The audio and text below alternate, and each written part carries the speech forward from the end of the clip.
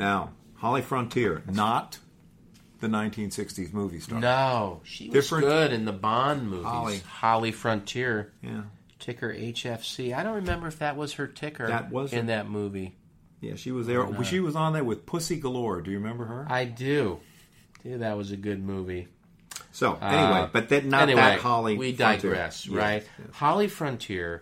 What, I think this has a great... Did I pick this one? You picked it. I had Towers. Okay, HollyFrontier. Again, out of 57 names that came through our screen, the beauty of a screen is if you believe in the screen, the stock got through your screen. So that's a lot of positives already. Rewind to hear what the screen was. But this stock is 1 out of 57 that made a screen that came out of a universe of 2,100 companies. So that's pretty good. And then passed our rigorous, and then it passed, our rigorous screenings where we looked at everything. I mean, we saw everything, and this is one of the ones we chose. Why? Well, first, it's 3 times EBITDA, and that means earnings before interest, taxes, and depreciation divided by enterprise value, which is the amount we'd have to pay to own the rights to the cash flow, all the stock, all the debt, less the cash.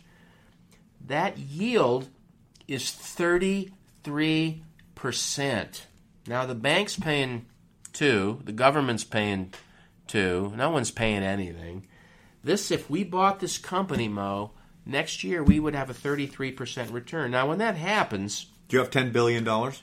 No. So we're not buying it? No, we're not going to do that today, but we could make a few calls. But you sounded so convinced that you were going to own the cash flows. Well, ultimately, that's the anchor to valuation, is the thought that somebody could buy this thing. And it's $10 billion, so in this world, that's not a price that somebody... I mean, Exxon could swoop in and buy this if they felt like it. So there's some anchor just based on the fact that somebody could do that.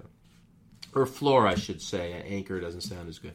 And so at a 33% earnings yield or cash flow yield, you can make a huge mistake on overpaying because, there's a lot of cushion to the valuation. The stock's had a good run, so I'm not buying it on the momentum. You may want to talk about that. But at 3 times EBITDA, I look back over the history here on earnings, and EBITDA, it is kind of peaky right now. Their sales have quadrupled in the last 5 years, and their EBITDA has gone up tenfold. Right. So we certainly want to get behind that. I'm going to guess there's a fair amount of increase in oil and gas prices that have been a function in that, because they do crude oil refining and marketing of refined petroleum, and gas prices have been at record highs over this period. But I really don't think gas prices are going to be returning. I'm talking about gasoline to old levels because the United States government is not approving any more refineries, and so we've got this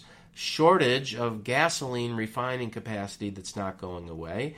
And I think that these kinds of EBITDA levels, while they may come down a bit, I think that they're going to certainly be in the ranges where 3 times EBITDA is a good deal. And that's my thesis. And you can also look at another set of numbers and possibly identify a picture of what these guys are doing to add to your analysis.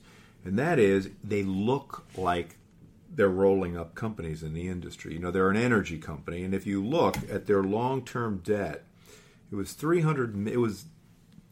zero in 2007. Then they borrowed $340 million. The next year, in 2009, debt went up to $700 million, then $800 million, then $1.2 billion. Last year, $1.4 billion. These guys are taking on a lot of long-term debt, and their assets have gone from $1.2 billion to $10 billion. So they're buying stuff. They're using long-term debt, and they're buying stuff. No, their share count's going up, too. Exactly. So they're buying companies with a combination of debt and stock.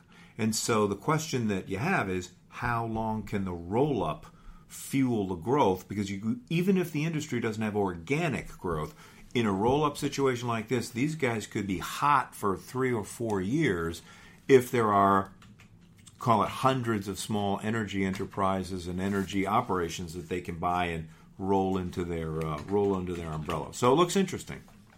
I'm just looking up here. I mean, they do, just to your point, Mo, they do $20 billion in sales, And so I'm just going to look up. And they were only doing $4 billion in sales in 2009. So that's not organic growth in any industry. I'm just looking up Exxon here. Exxon is $400 billion market cap. These guys are 10. So they're not going to be buying Exxon then. And then these guys do $431 billion dollars in sales. And these guys do 20. So, I mean, they're big, but, they're small enough, it seems to maybe be potentially bought at some point.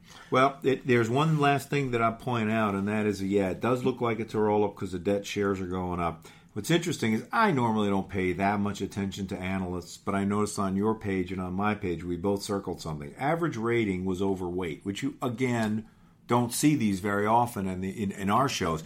We run them through a rigorous screen, then we winnow that down big time, and we end up with 4 names, and it's almost never overweight. So you got 18 analysts following this company. It's a lot. They've got an overweight rating, and they have a target price of $59. And so that's a 20% upside. Yeah. So, if you believe in analysts, which I guess you ought to, because that's I would who we also, are. I'd point that out for me as a negative. The fact that it's overweighted by the Wall Street is probably a piece of negative. But on the other hand, I'd say this maybe is so obvious that trying to be tricky about whether you're a contrarian or not, it's just, oil, gasoline are in short supply. The world is growing richer. The whole world wants to have lifestyles like, the Western world. That means more energy use per capita, more gasoline use per capita. And so you got to figure that this stuff's going to be going up in value faster than GDP and things like that. So HollyFrontier. Not the movie star. Not the movie star. Ticker HFC.